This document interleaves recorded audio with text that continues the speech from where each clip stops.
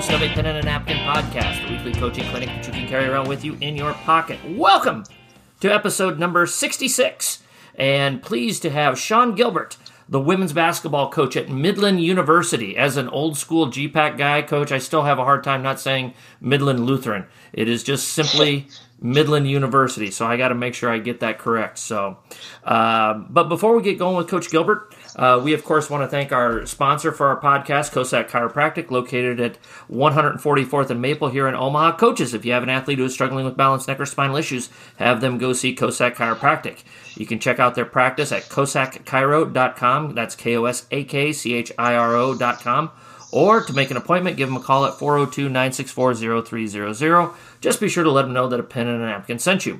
Also, follow us on Twitter, a pen and a napkin. We try to put out daily coaching tidbits on the Twitter handle, so be sure to follow us there.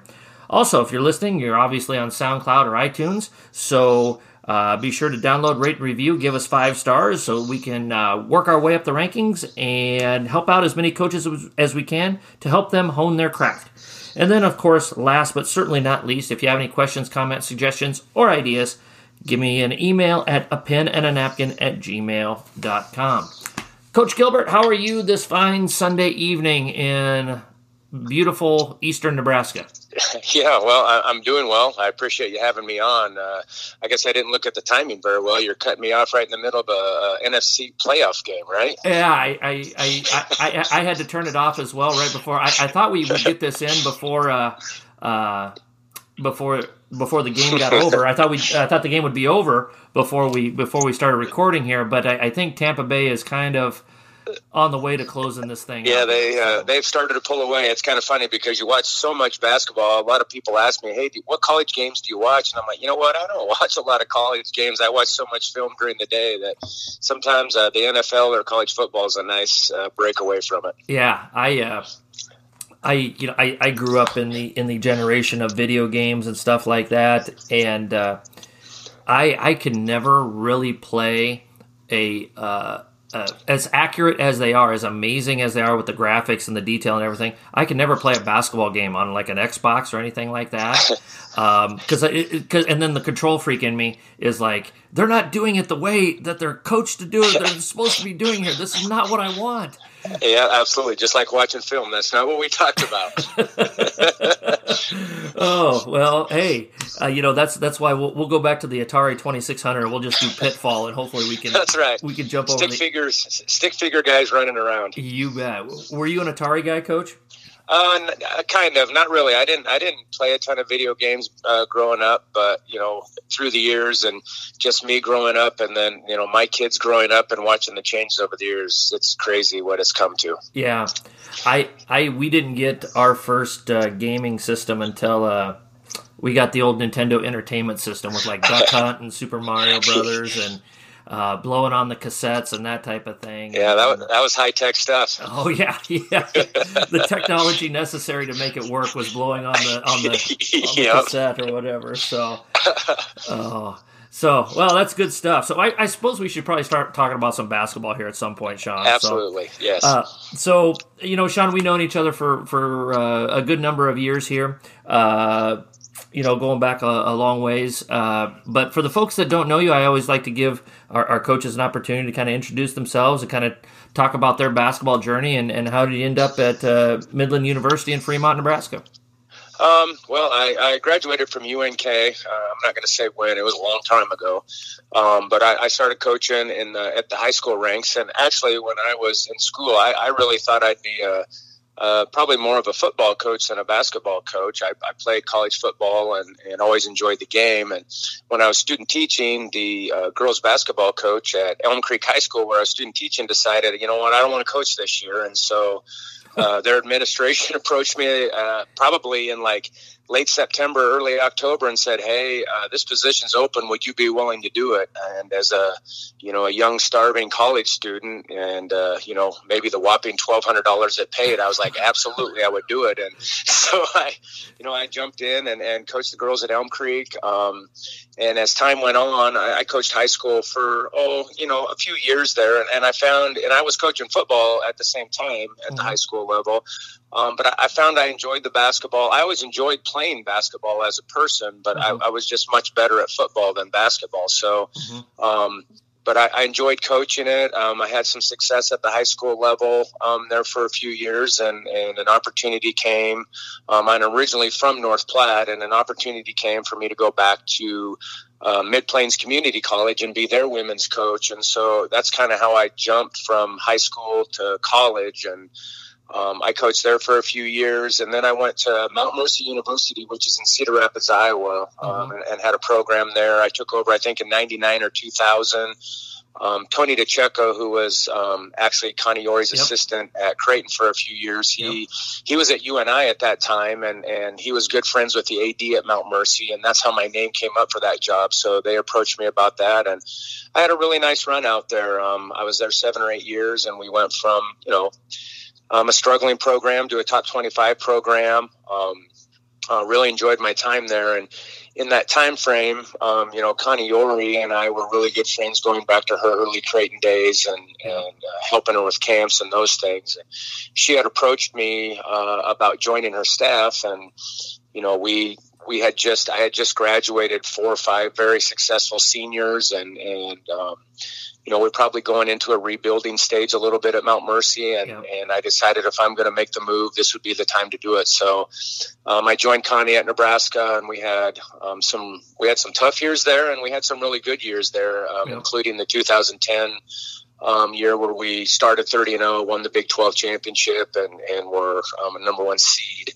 And I was there for, I want to say, 5 or 6 years, and I really enjoyed it. The travel, I got to see some amazing places, got to watch some amazing athletes, Kelsey Griffin, Lindsey Moore, Bonnie Turner, Dominique Kelly. I mean, there were many there when I was there. It was outstanding. But as time went on, my children were getting middle school, closing in on high school years, and they were both very athletic, a son and a daughter. And, when you're at that level and you're on the road and you're doing these things, you're missing some of those things. And, I really wanted to be a part of their high school career and actually kind of wanted to get back and take what I learned from Connie and that staff, some great people on that staff, and get back to being a head coach. So when, Dave Gillespie approached me, who's the AD at Midland, about the Midland opportunity, I felt like that was a really good time for me to get back to the NAI level, which I've always really, really enjoyed, and it's still one of my favorite levels to be at. Yep. To take the Midland program over, I jumped at that, and it seems like yesterday, but this is my 8th season there. So, it's been, I've been in the business for 29 years, and I've never regretted a day of it. Yeah. Well, you have had, like you said, you've had a long-standing relationship with Connie, and she's a great gal. I think that she's really become, underrated with the jobs that she did both at Creighton and at Nebraska. I mean, when she took over at Nebraska, it was a rebuild of rebuilds, and I would agree. And she got that to the point where, like you said, undefeated regular season, Big 12 champions, so forth and so on. What were some real things that you took from Connie? You'd been a head coach for a while, but then you go and be an assistant for 5 or 6 years, and then you head into what you picked up with at Midland, and we'll talk about that here in a little bit. But what are some of the lessons that you took from Connie as you guys worked together to rebuild the Nebraska program, and then took to Midland with you there? I think her attention to detail and her tireless work ethic were a couple of things I took from it. She's still, I've been around a lot of, great coaches, Todd Eisner and Jamie Sale. We go back, we went to high school together, so we go back a long ways. Oh, I didn't know that. Oh yeah, Jamie Sale and I were North Platte. He was a year ahead of me, so everybody knows that Jamie's up 1 year older than me. But yeah, we had a couple of classes together, and Jamie and I go back to high school. But you didn't copy any of his homework, did you? No, I did not, because you wanted to pass. Well, I doubt he took a big interest in mine either. So Jamie, he was Jamie. A lot of people. Jamie was a really nice high school basketball player, and he could really shoot.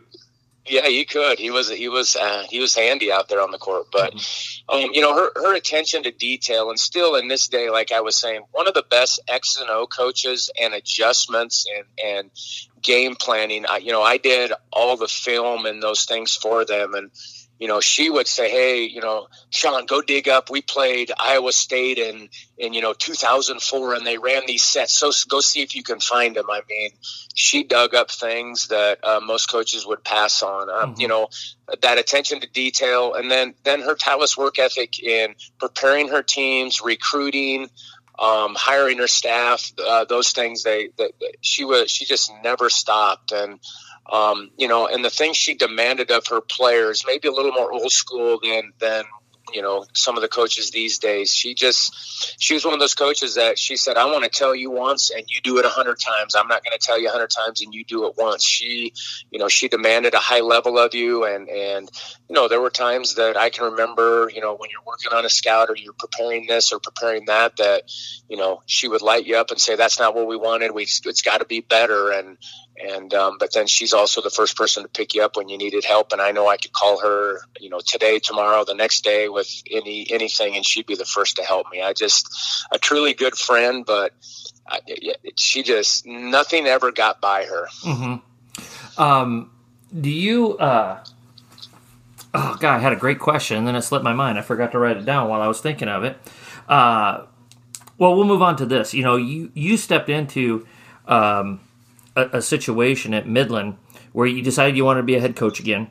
You stepped into a situation at Midland, and a program that was a national tournament, year in, year out type of program, many years ago with Coach Bracker, who again, women's basketball Hall of Famer. A great influence on the game.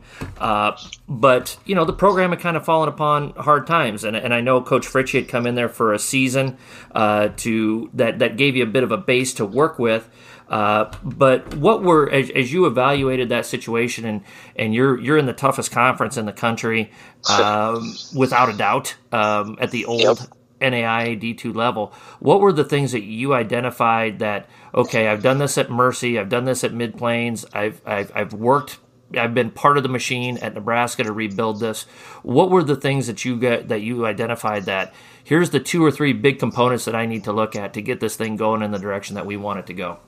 I think the biggest thing is character. You got to have character among your players, within your team, integrity. If you have a couple of those things, then hard work, enthusiasm, they just come with those characteristics. And I was pretty fortunate. It wasn't like I walked into an empty cupboard there at Midland. There were some talented kids. And I think Fritchie, came in, and then that year he kind of got them started on the right track and the direction they needed, which made it my transition a lot easier. We were able to come in and we had some talented players. Jamila Johnson was there and was our leading scorer and a pretty good player. Taylor Shepard was there. The Anderson sisters were there. So for me, it was okay. We got some really good pieces in place. The character of this team's pretty good.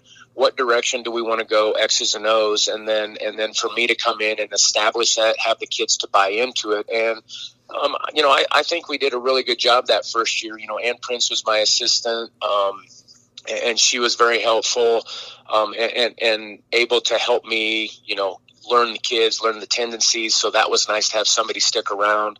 But the kids really bought into what we were doing. They were excited about what we were doing. And actually, I think we ended up 5th in the league that year, and then lost to Concordia in overtime in the first round of the GPAC conference. So, the base that was there from Bracker and then the direction that Matt got them going made my transition a lot easier. And then from that point on, it's like, what style do we want to run? I really felt like the GPAC is a guard-driven league, and we got to get some guards, some bigger guards. You got to be able to score in this league. Yeah, definitely. So recruiting became a big part of that year. And you've been around it as well. It's hard. You're not going to just sign 5, 6, 7, 8, 9 kids that all of a sudden come in and get you in the direction you're going. You got to do it one at a time. Who's going to be 1 or 2 at a time? Who's going to be your piece? And, we were fortunate that first year I signed a player out out of Elkhorn South, Megan Cooks, who was just a really high character kid, a 4.0 student, pre-med, and that led to Joel Overcamp, and we had some success there. And then you start getting the other pieces in, and honestly, even in my 8th year, I still feel like we're evolving and trying to keep up with the league. But that first year, I think just establishing yourself and making sure your character integrity and your work ethic's where it needs to be were the vital things that we thought about. And instead, I'm a man defense guy and quick motion offense guy. So you kind of establish those things. But if you don't have the kids to do it, it makes it difficult. Yeah. So you went through your journey. You were a head coach for a long time, and then you were an assistant, and then you're back to being a head coach. This is kind of a 2-part question. So I'm gonna, and I hate just reading questions, but I'm gonna read the first part of this here. Okay. What with your years with Connie as an assistant, what did you learn that what should a good assistant do for their head coach? Whatever they ask, right? It's not a democracy; it's a dictatorship. Yeah. I think as a head coach, I know that a lot of times I'm the last to know things, and I know sometimes it's hard for players to approach head coaches, or there might be some things that they don't necessarily want to talk about, but they might talk to you as an assistant about. So I think for me, hey, Connie, what do we need to be successful? And she'd say that, and I think also, you would players ask Connie that? What's that? You would ask Connie that? Yeah, like, hey, what do you want? What games do you want to watch? Who do you want to see in practice? What do you need? What are we going to do? We always had a practice meeting with Connie prior. All the coaches would come in, sit down. You'd have a meeting. She'd talk about, hey, what do we need to work on? What are we going to do? And we'd always ask, what do you want? Where do you need us in our groups? What do you want us working on? I think asking those questions, being involved in that, but also being kind of a middle person between the head coach and the players. Hey, so and so talked to me about this. What do you want me to say to her? What is your take, or do you want to talk to her about it? I just think being that right-hand person, and as I was at Nebraska for 3 or 4 years, and when you get there, you start understanding what they want, and then you just do it and you take it off their plate. I just think with Connie, it was being attentive to detail and knowing that she's gonna, want to watch a lot of film, and knowing that her practices were, they were on some of the sections were like 6 minutes and 30 seconds. There was no dead time. And so just having things in a transition, and being a good listener, and then, like I said, taking anything you can off their plate to help them be more successful. And it becomes, more of a friendship relationship where you understand them. And my goal was just to, make life as easy as I could for Connie and take some stress off of her. Gotcha. Okay. So here's the second part of this, and you kind of alluded to it a little bit. Obviously, over the years, you've hired numerous assistant coaches. Excuse me. Mm-hmm. What should a good head coach look for in an assistant coach? What are the qualities when you're looking to bring somebody in, or I know you guys have like GAs that you're rotating in every couple of years. What are some of the qualities that you're looking for? And again, I think you kind of touched on some of those things, but what's in the Shawn Gilbert priority list when he's trying to find that assistant to come in and help out the program? This could be hard for me to say, but as I get older, youth. Yeah, exactly. For me, I continue to get older, and the recruits still stay the same age, and the players stay the same age. And for somebody to stay, they want to know what a 50-plus old guy has to say all the time, but they'll listen to somebody who's younger and more vibrant. I think that's important, some youth. For me, as a male in a female athletic world, I think female is important for me. Maybe not all other coaches, but I think to have at least one female assistant is important when you're dealing with females. I that's always been one of my beliefs. I think energy, excitement. I'm more of a laid back, I don't want to say, stern or demanding, but I don't show a lot of excitement. Like I tell our kids, if you need noise to get excited, then we haven't prepared you right. And that may be wrong. And so somebody who's younger, more excitable, high-fiving the kids and those things, I just think you need a balance, and that's important.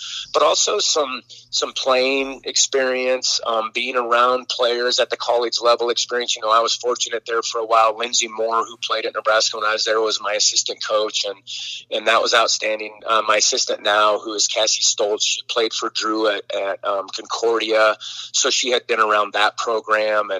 And no matter how successful you are at the college level as a player, if you've been around a successful coach like Drew Olson, you know the system, you know how they do it, you know that character and that culture that he develops. And so, that's important too. What can they bring to the table?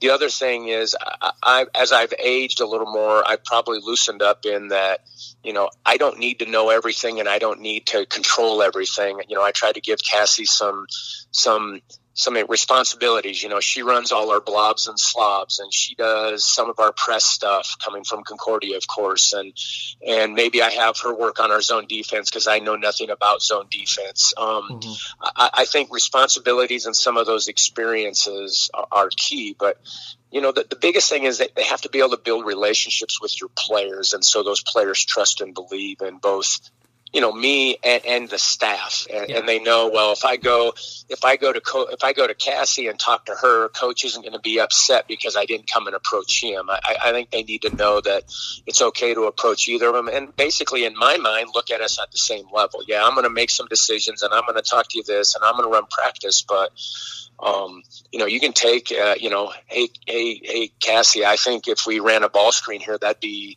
something good. And they know they can talk to her about it, and I'm not going to be upset about it. I think that's interesting that you bring in the balance part of it, balancing you out. And, I think that is important that if everybody thinks alike, then nobody's really thinking.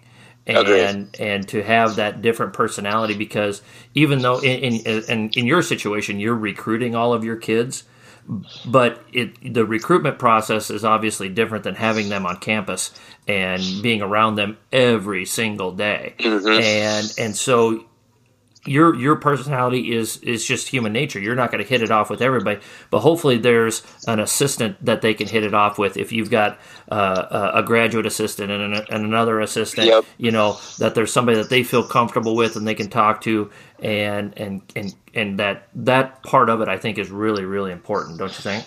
Oh yeah, I agree. I think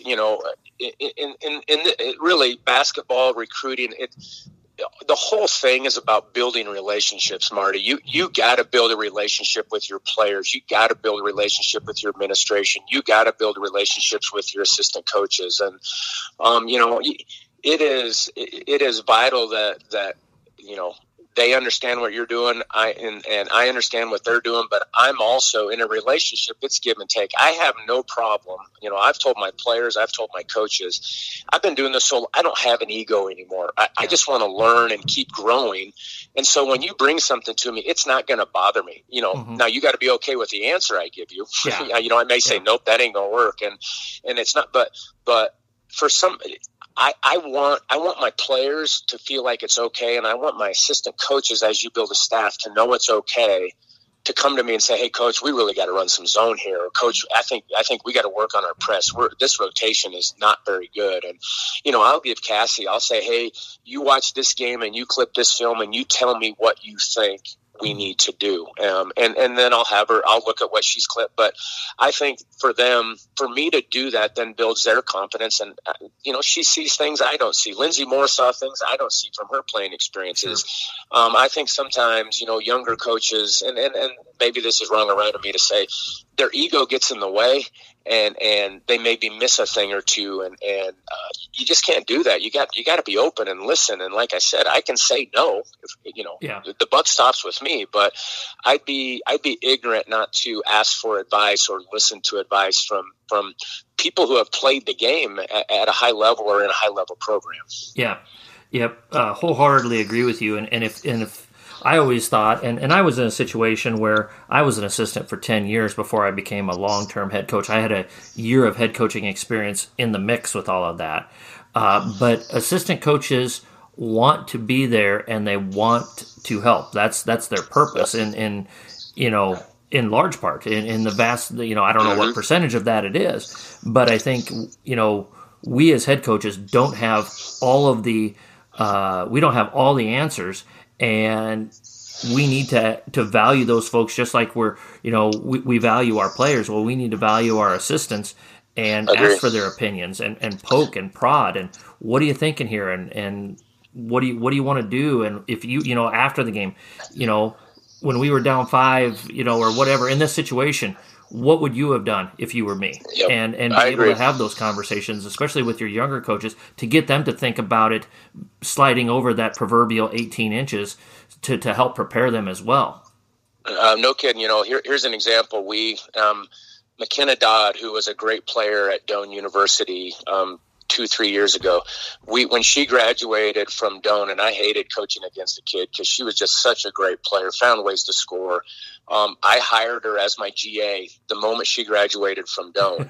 And I kid you not. And she came in and, within 2 weeks, or I shouldn't say within 2 weeks, as we got closer to practice, I was like, McKenna, what did you guys do at Doane here? What do you think is important? And she looked at me like, you really want to know that? I'm like, absolutely. You were a great player. Tell me what your thoughts were. Also, Tracy Fairbanks coached for, a lot of years, played for a very good head coach.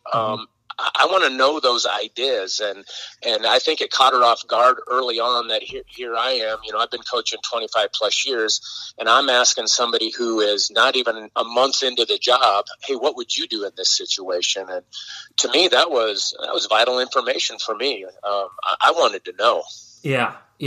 And it's good to have those different perspectives, and no matter how open-minded we are as head coaches, especially as experienced head coaches, we do fall into patterns. We do fall into ruts. We do fall into things that are comfortable for us, and it takes a lot of discipline for us to turn over that apple cart every once in a while, and you kind of have to discipline yourself to make yourself uncomfortable at times and to open up those questions and to keep that mind going. Does that make sense, Shawn? Yeah, well, yeah, absolutely. You got to quit being stubborn. I for a lot of years, I was like, hey, we're going to do it this way, and this is what I want to do, and this is the way we're going to coach it, and this is the way we're going to teach it. And, hey, it works fine for a while, but not all players and not all teams will function the same. I've gotten better over the last 5 or 6 years. Okay, what's our personnel? What's the best offense we could run to get what we want out of these kids? Mm-hmm. And if we got to change it from year to year, we will. And I may not have been that way so much in the past. Being around Connie, hey, we got to get Kelsey Griffin the ball here. How are we going to do that? Or Lindsey Moore, those kind of kids. And I think that's important that you're flexible and look at other options based off personnel, based off past experiences. You can play man defense 1,000 different ways. And so you need to look at 1,000 different options. Yeah. 1,000% agree with you there. You have recruited probably hundreds of kids. You've coached well over 100 kids that you've recruited over the years. Yeah. I think being a high school coach now for a long time, starting out as a college coach and then as a much longer term high school coach, I think that a lot of high school kids think they're ready to play college ball, and it's going to be, in their mind, they know, well, it's going to be a little bit harder. And then they get there and they don't have any clue as to how much harder it is. As a college coach, what are the biggest adjustments that high school players have to make coming to the college level? And then to piggyback on that, what can high school coaches do to help their players if they've got a kid or two or however many? What can they do to help prepare their kids for the next level? The first and foremost, there's a couple of things that I always tell recruits when I'm talking to them. And I think the first thing, and I think high school coaches would agree with this, and most college coaches, whatever your ability is and wherever you think you fit in high school, college, and whatever in life for the most part, you got to be okay with the process. Don't. And if your process is that you step on campus the first day and you're a starter, fine. But if you're a JV player or you're getting 8 minutes here, you got to be okay with the process. I feel like kids fight the process so much, and they don't develop, because if they step on campus and it doesn't go their way, then they fold up and they don't develop the way they want.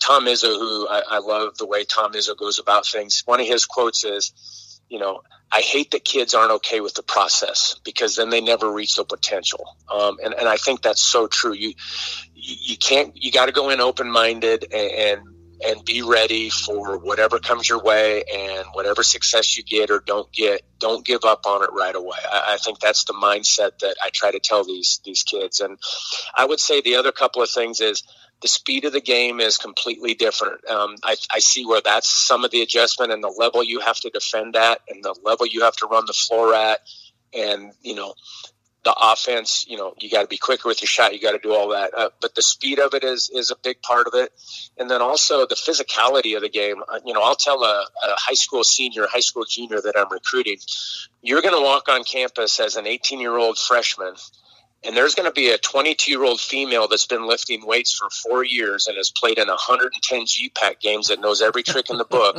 And she is going to dominate you right out of the gate. And she is going to push you, grab you, hold you, and just physically dominate you.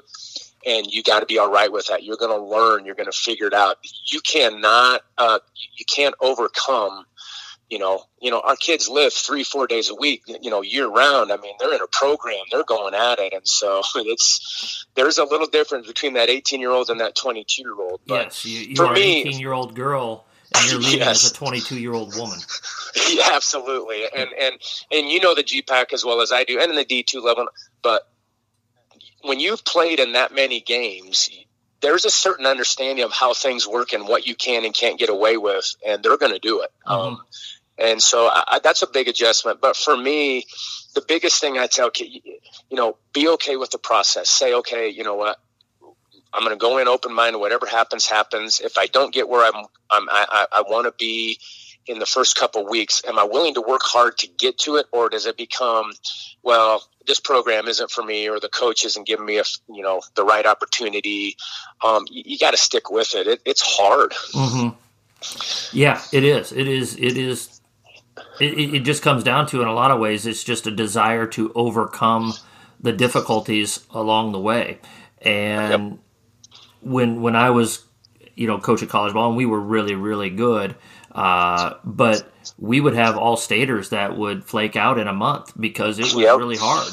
And we had kids that were, nice players for really, really good teams that just understood the grind, and they understood the day in, day out grind that you need to have to compete at the collegiate level. So, what's your advice for the vast majority of our coaches that listen to this is high school coaches? Yeah.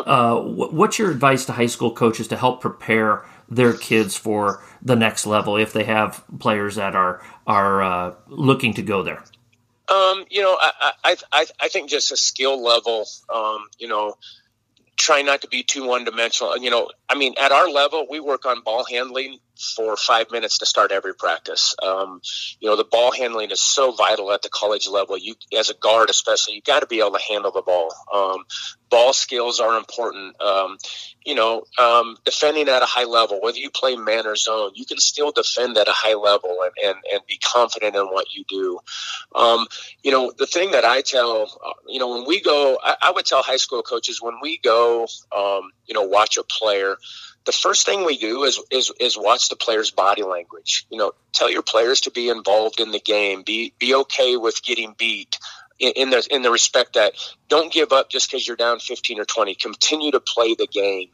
I want a tough kid whose motor's always running and plays no matter what the score is, up 20, down 20, sitting on the bench. Are they cheering? Those things, those high character activities are so, vital. I will take a player whose motor runs, she hustles, She does some things. She's a high character kid. She's outstanding in the classroom because I know that kid will develop because she'll work hard at the college level. She has it in her. You know what I mean? Mm-hmm. Yeah. Nothing drives me nuts more crazy than watching a really talented player that doesn't work hard on the defensive end. That's one of my like, that kid's not going to make it, I don't think, because they just don't bust it on the defensive end. And I think a lot of talented high school players can get by on athleticism and just being more physically developed than the kids that they're playing against.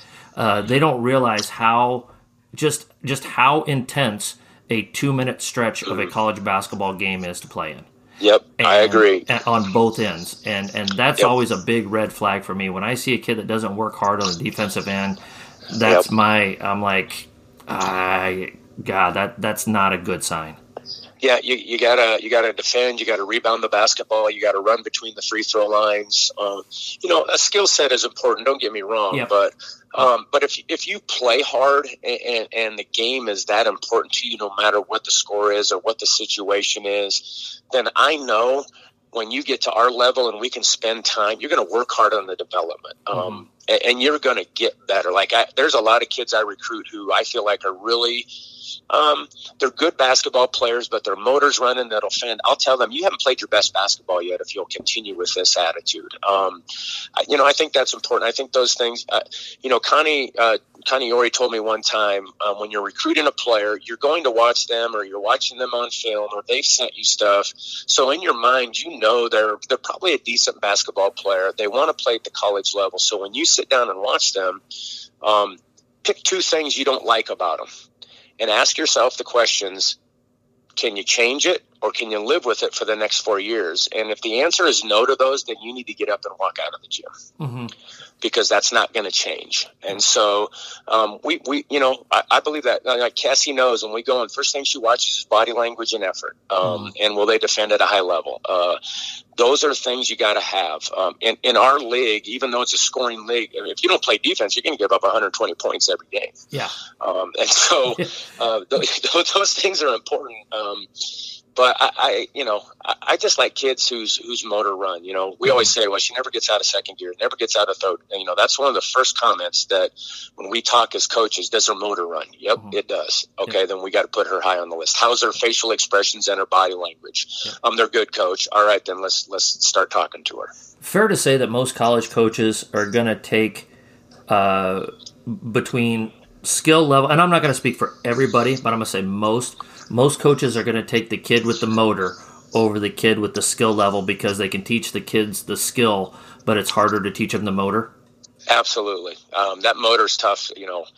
It's like if you buy an old 4-cylinder car and you're putting it up against, a hot rod 8-cylinder with a blower on the top, that the 4-cylinder is never going to win that game. So, the motor, it's hard. It's just hard to change that. I mean, every now and then you might see it, a kid who maybe was, like you say, a really good player in high school who didn't have to give that effort. When they get to college, they like, oh geez, I really have it. And they have that gear, but you can't coach that gear necessarily. They have to have it.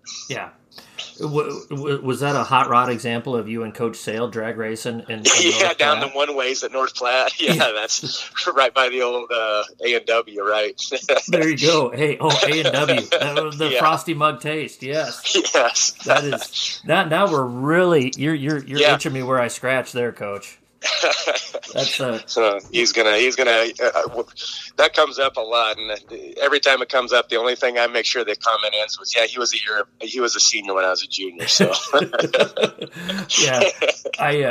my hometown, we had an A&W, and man, that was that frosty mug with the A&W root. Yeah, that's right. The old floats and freezes. Doesn't get any better than that. Yeah, you could barely lift that mug. That was real glass, man. That thing was heavy. Oh, that was there were German brewmakers that would come in and say, that's a hell of a stein right there. So, yeah, that's right. Yeah. So, all right, Coach. Well, hey, we're gonna switch lanes here a little bit, but before we do, we want to talk about teachhoops.com and to have that opportunity to have a hands-on mentor to help coaches hone their craft.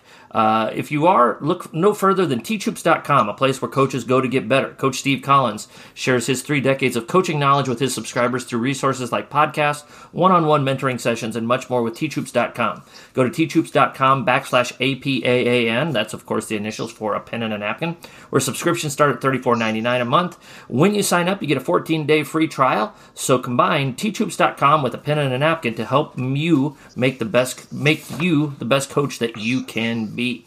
So, Coach, at this time we throw in our Don Meyer quote of the day, the GOAT Don Meyer, and feel free to comment on this if you would like.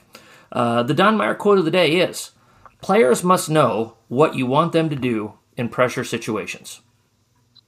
I would agree with that.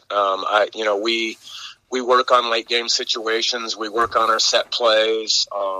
We'll even do it where we have them scramble around and they they're running offense for like 10 seconds and then they got to throw it to the coach and the coach will throw it to some random player and they have 10 seconds to get it where they need to get and get the play set up. You have to have some things that you can go to, at our level late in the shot clock, but also in those last 2 or 3 possessions. And they have to understand that pressure. One thing that we talk to our players about a lot is, you don't rise to the occasion under pressure.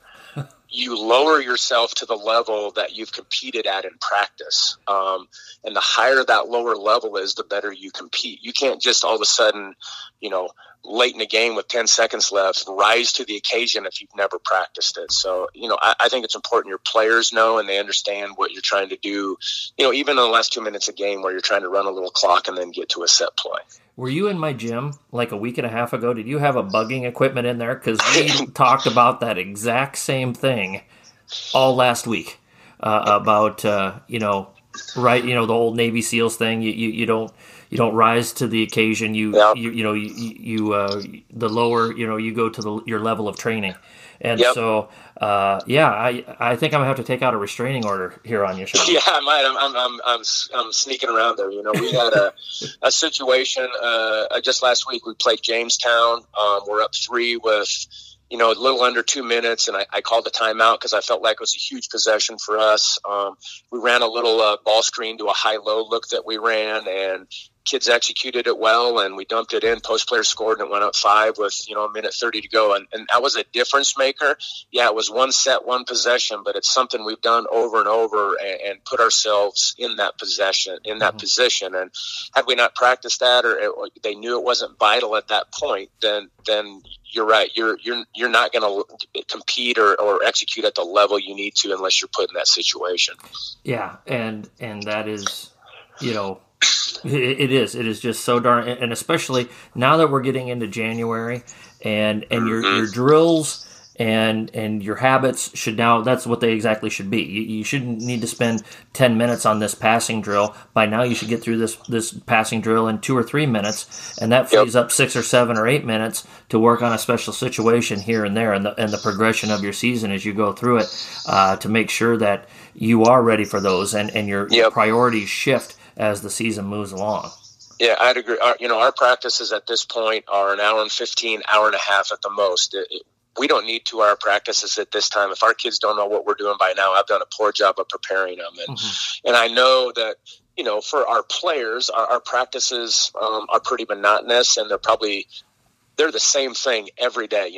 We warm up, we do some rips, we do some shots, and then we get into transition, working our transition game. We'll work a little defense on what we may face, and then we do what we call ODO, which is an offense possession started with something. And it is the same every day because that's what we do, and that's what we need to be good at.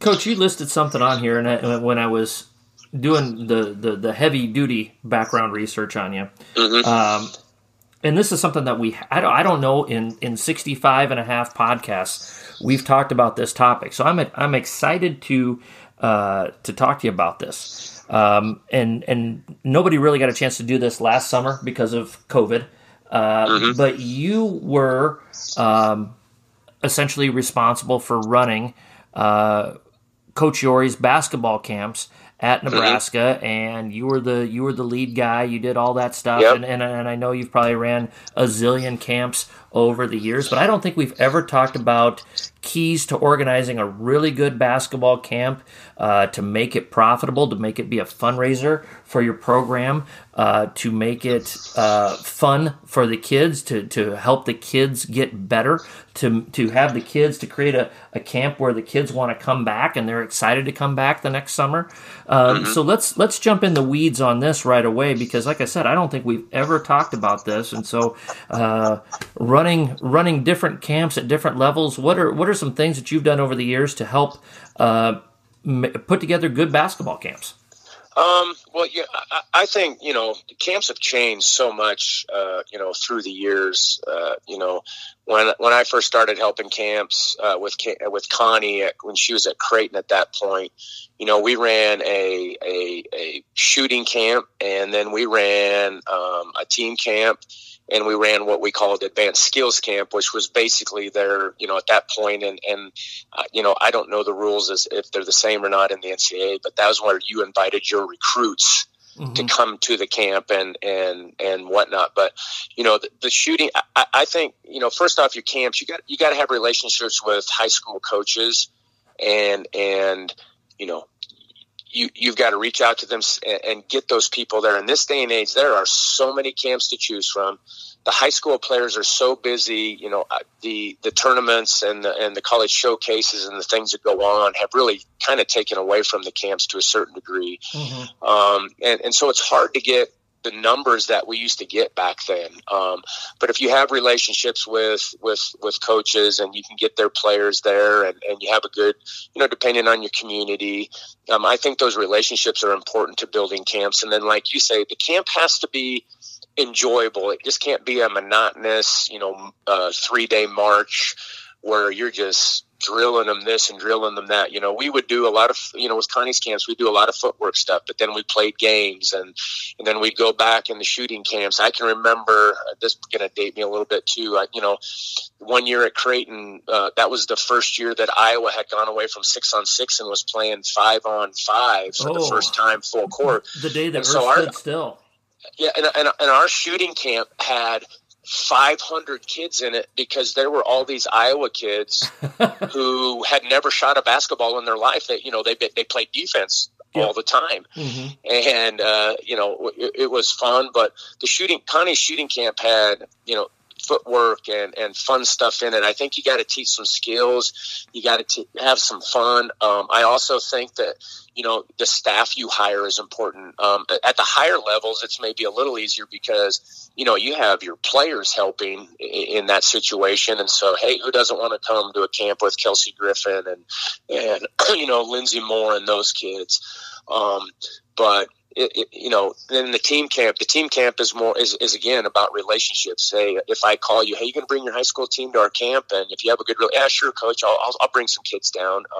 At Midland, we run a summer league where it's not a team camp, but it's like a 5-week summer league where the high school teams bring their teams to Midland, and we play games every Monday night and have a tournament at the end of the year. And they really, really enjoy that. And that we get more success out of the team stuff than we have the individual stuff lately. But it's got to be organized. You got to have a good, fun staff. You got to do some fun stuff. When I at Lincoln, they always had an afternoon in the pool. You got to do some things beside basketball. So hey, I want to come back to this camp. I think that's important. But they've changed so much with demands on, especially your sophomores, juniors, and seniors when they're going. I don't know how they do it. I mean, these kids they're all over the country playing basketball in Ames and in Washington D.C. and Texas, and it's crazy these days. Yeah, and you and I are old enough to remember when it was a big deal to get such and such recruit at your camp.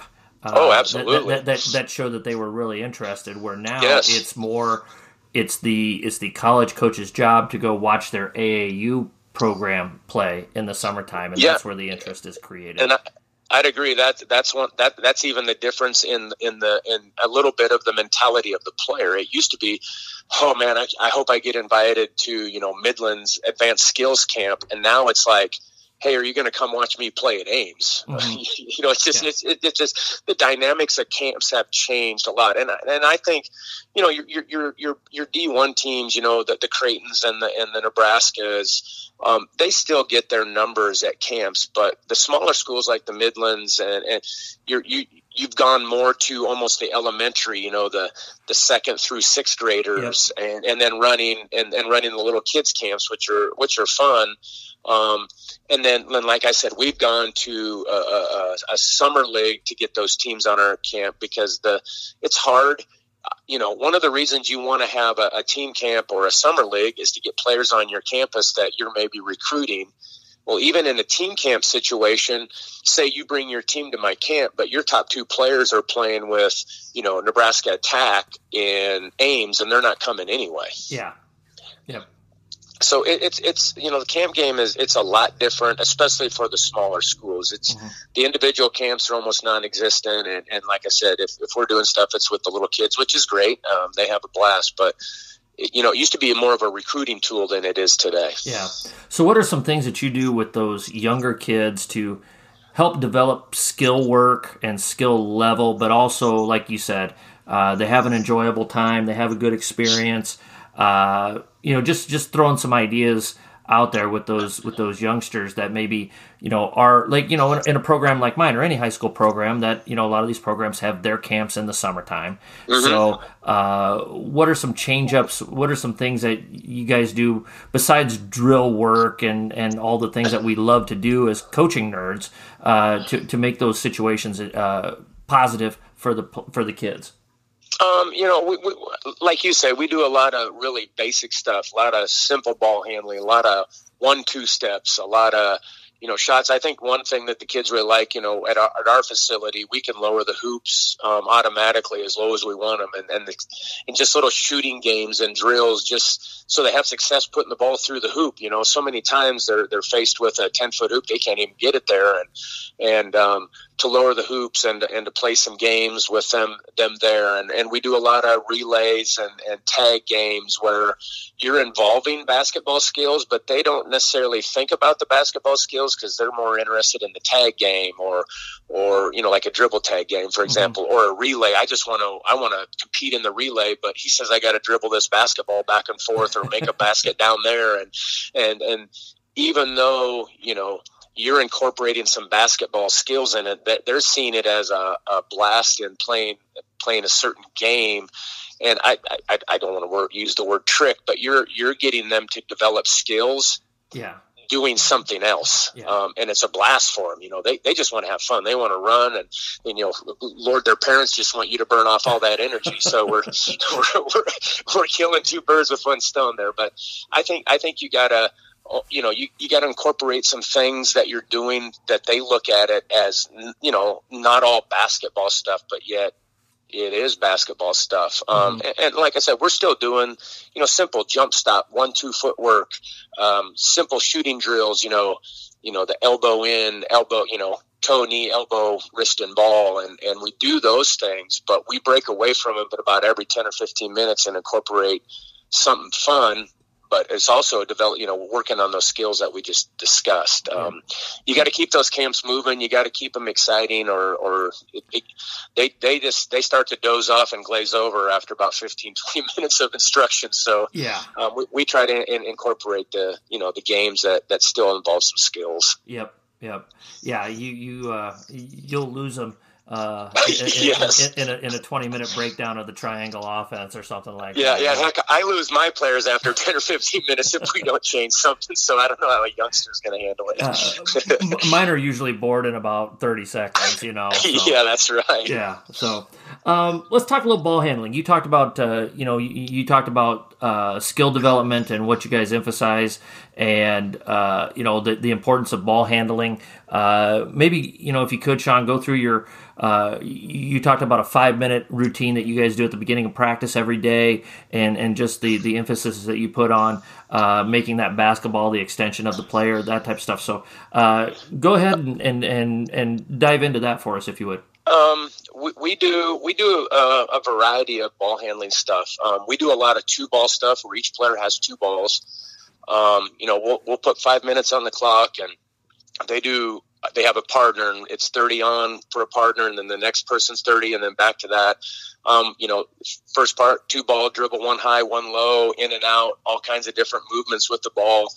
We do a lot of, like, say you have a figure 8, but you have to keep 1 ball in front and the other one figure 8. So your mind has to think about, how am I going to keep that ball out there, and how am I going to move this ball around? Or we do what we call taps a lot, where you tap a ball in front of you and you do a crossover and a through the leg dribble, and then tap the ball again before the dribble stops. Anything that incorporates you have 2 different balls, and each ball's doing a different movement. So you can't focus on just that one movement all the time. Your mind has to be changing, and that we feel like that forces you to, you have to develop ball handling skills to keep both balls moving versus just focus. If you stand there and do a crossover dribble with 1 ball in one position for 15 minutes, you're going to get pretty good at that. But is that a true thing where when you're dribbling down the floor at full speed, can you do it without really thinking about it? So we want our kids to think about other things while they're dribbling. We do, we've used tennis balls where they're dribbling in front of ball, and they got to throw the ball, the tennis ball off the wall, catch it while they're dribbling the basketball. They'll have partners where each person has a ball, and they double cross over and throw it with one hand and catch it with one hand with the partners at the same time. So they got to work on timing and getting it back. And then we'll do some movement stuff with 2 basketballs, so they angle back and forth across the ball, going through the leg, and each time you step, it's a different, the different hand, the different ball. Anything that incorporates them into having to think about more than one thing at a time, so that they just get more natural at it. We do a lot what we call pound dribbles, where you pound and then cross over and pound. So it's as much mental as it is probably physical when we do those things, so that, that the ball becomes more comfortable for us. And we move through that pretty fast. And, there's times I'll ask them, are you just going through the motions, or are you working on being a better ball handler? Are you getting faster at the skills? Because if you're not doing it right. And so, we try to challenge our players a little bit and that's the first thing we do before we even stretch or shoot a shot. That's kind of our warm up process is working with the ball. And, ball handling is such an underrated skill at any level. Even the post players have to handle the ball. If they want to put it on the floor when the double comes, can they handle it? They might not be going behind their back or through their legs, but the skill is still essential to being successful, and they're in a high traffic area, so they've got to be pretty good at it. And then, we work when we do, I think I mentioned earlier, we do rips where we put our back to the basket and we reverse pivot and rip, and we work on pushing the ball out with that first dribble, getting used to, getting the ball. So many people dribble with the ball right beside their feet, and you're not getting anywhere. So we put emphasis on, those things, getting accustomed to doing that, doing the ball handling skill while you're doing some other things. Yeah.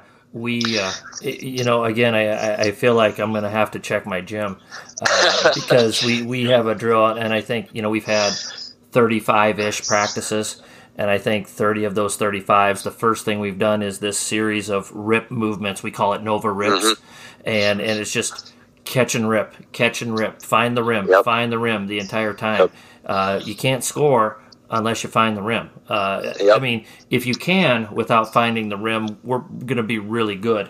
But most players are not going to be able to score without finding the rim. So I'm right with you there on those rips and squaring up and just the phrase we kind of settled in on with the kids: play off 2 feet, play off at 2 feet, play off balance, play on balance here, play off at 2 feet, rip the ball through, and keep the game simple. Well, I'll be honest, on Friday, I know this for a fact because when we went through practice, it was our 68th practice. We started with ball handling, and then we stretch, and then we go to 2 hard dribbles, jump stop, reverse pivot, throw it back to the next person in the line, and close out. Now, that's pretty basic. Working on jump stops, reverse forward pivots, and a simple closeout. And we do that, I'll bet 90% of our practices start with ball handling, stretch, and then pivot, closeout, and then our rips. You have to be. I still, even though we work on a lot, I still get on our players about driving and a jump stop. Simplest skill in basketball, and yet it's so underutilized. Yes. Yeah, and just coming in, and like I said, it's the same concept. It's just different terminology. Again, playing off 2 feet, playing off balance, and making that simple play once you get into traffic, and just those decision-making things, and it just comes down to those fundamental things that are just habits. They're habits that you just have to pound on. Yep, we've talked about our kids with, we run the Creighton men's offense, and to watch them, how they catch, stop, they're on both feet, they're on balance. Another great team that has done it in the past few years is Jay Wright's teams at Villanova. They're so good at jump stopping, ball faking, jab step, and then go somewhere to create offense. Those teams that do I try to tell them, you see these teams and they're very successful. Villanova won a national title. Creighton's ranked in the top 10. But yet they are doing basic elementary fundamentals every time they catch the basketball. Yeah. I went, my wife and I don't know if you remember this game or not, Shawn. It was about 5 or 6 years ago when Creighton was like 8th or 9th in the country. They were undefeated. It was Justin Patton and Mo Watson and those guys. Yes. And they were playing Villanova, who was number 1 in the country. Electric atmosphere. And so we got there really early, and my wife is doing that, and I'm basketball nerding out here. And I'm like, I want to watch Villanova warm up. So we got there plenty early, and it was just jump stops, square ups, and just, we talked about a few minutes ago about simple drills that you do with 2nd through 6th graders at basketball camps. That's exactly what they were doing in their pregame warm-up, as I think they went on to win the national championship that year. And I was just like, wow, that is, and it was an awesome lesson for me that, you don't have to have all of these YouTube crazy drills with foam pads and pitchforks and all these different, throwing yoga balls at guys while they're trying to finish, man. They weren't doing any of that stuff. It was just all jump stops, playing off 2 feet, ripping the basketball, squaring up, working on making layups. That's all they worked on, and that was a real eye opener for me. Well, and if you watch Jay Wright's teams, especially in those years where he won the title, and I think the years around it, they were maybe Final Four teams as well. People, their offense is so good. Well, their offense is very simple. Yes, all they're doing is jump stopping, their ball fake jab step, and 90% of defenders bite on anything on the perimeter, and then they go by, draw help, and kick it. I mean, that is the simple stuff that you run when you're young, but you get so far removed from that sometimes that you forget the fundamentals, you forget the basic, that a jab step and a ball fake will do way more for you than like I say, my players, stop being James Harden at the top of the floor and dribbling 32 times. Jab step, ball fake, put it on the floor once and shoot a pull-up jumper. It's our kids. I get on. Klay Thompson is one of my favorite players, and they never lived it down the night he scored like 60 points on 8 dribbles. I was like, that is what you got to do. It's so fundamental, it's so simple, and it's hard. It's sometimes hard to teach.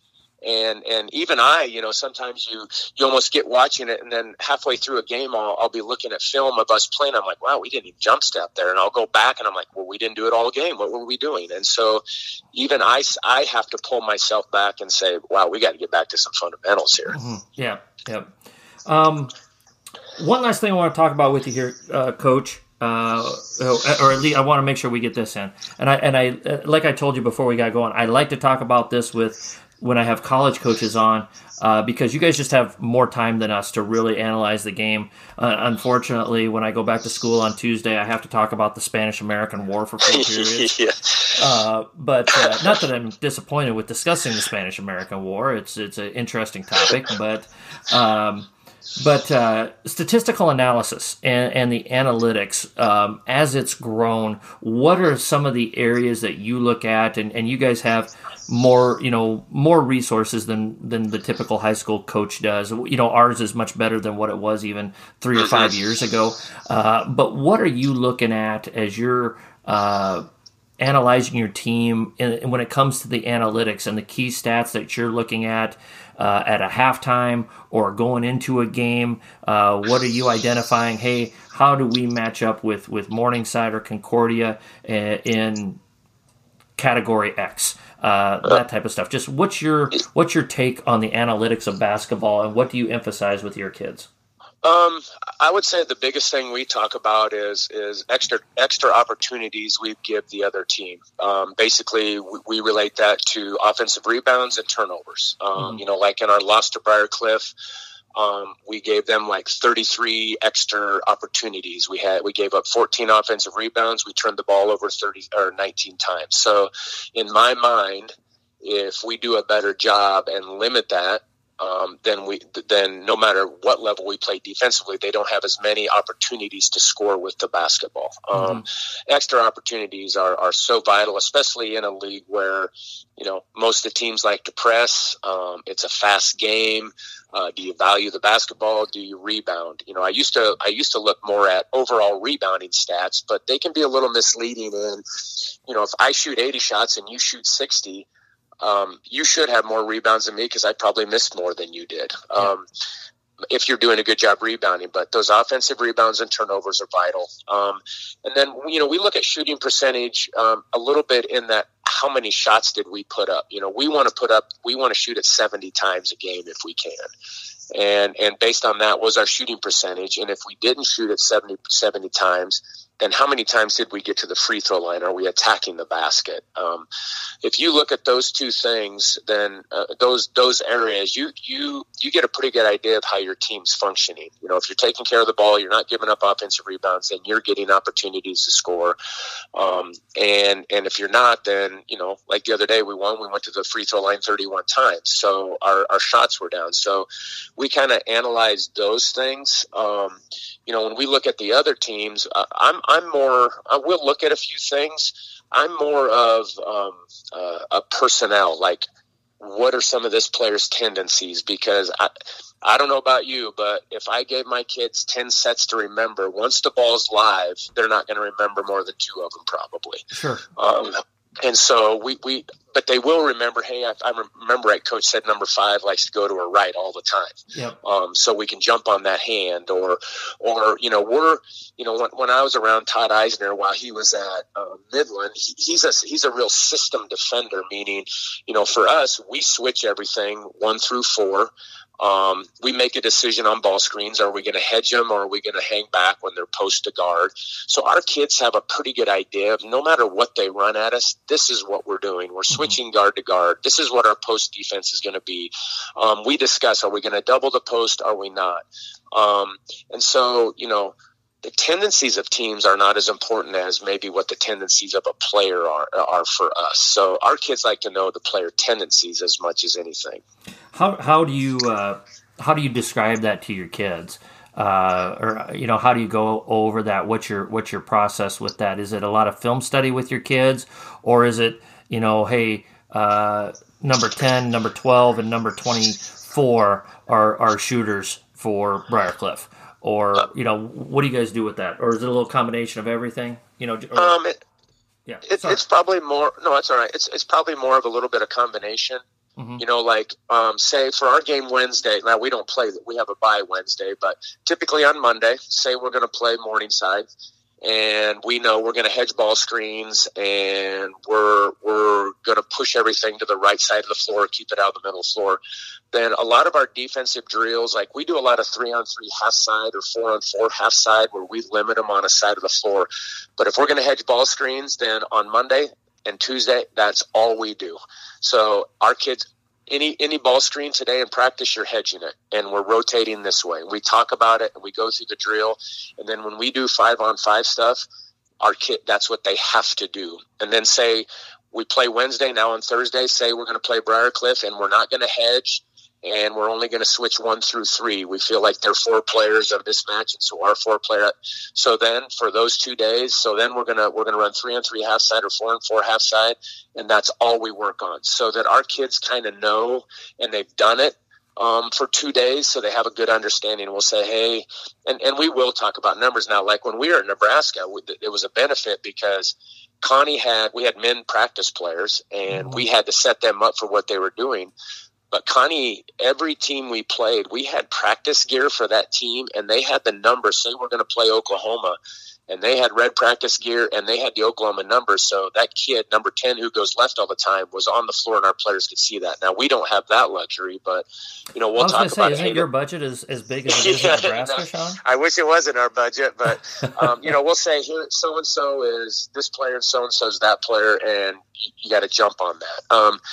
We try to do it the best we can, but so much like Coach Eisner would say, and even to a certain degree, Connie, you got to be true to the rules that you are, even if this player goes right all the time. We switch everything, and we try to force everything outside and up. And so no matter what, even if it's in a right hand and that's our strong hand, your goal is still to force them out and up. We stay really true to our rules. Mm-hmm. Yeah, I think that's something. When I was a younger head coach, I'd be like, well, this is what this gal does, so let's work on this for 2 days, and because we have to take that away or whatever it may be. And now I've kind of definitely gone way the other direction, where I'm just like, okay, what do we do? What's our 5, 6, 7 basic rules? And then how do we adapt it to the best of our ability to this team's strengths and weaknesses? And I've kind of totally gone, like I said, 180 degrees differently in that regard. And it's working. Our kid, I feel like our kids are picking up on it faster.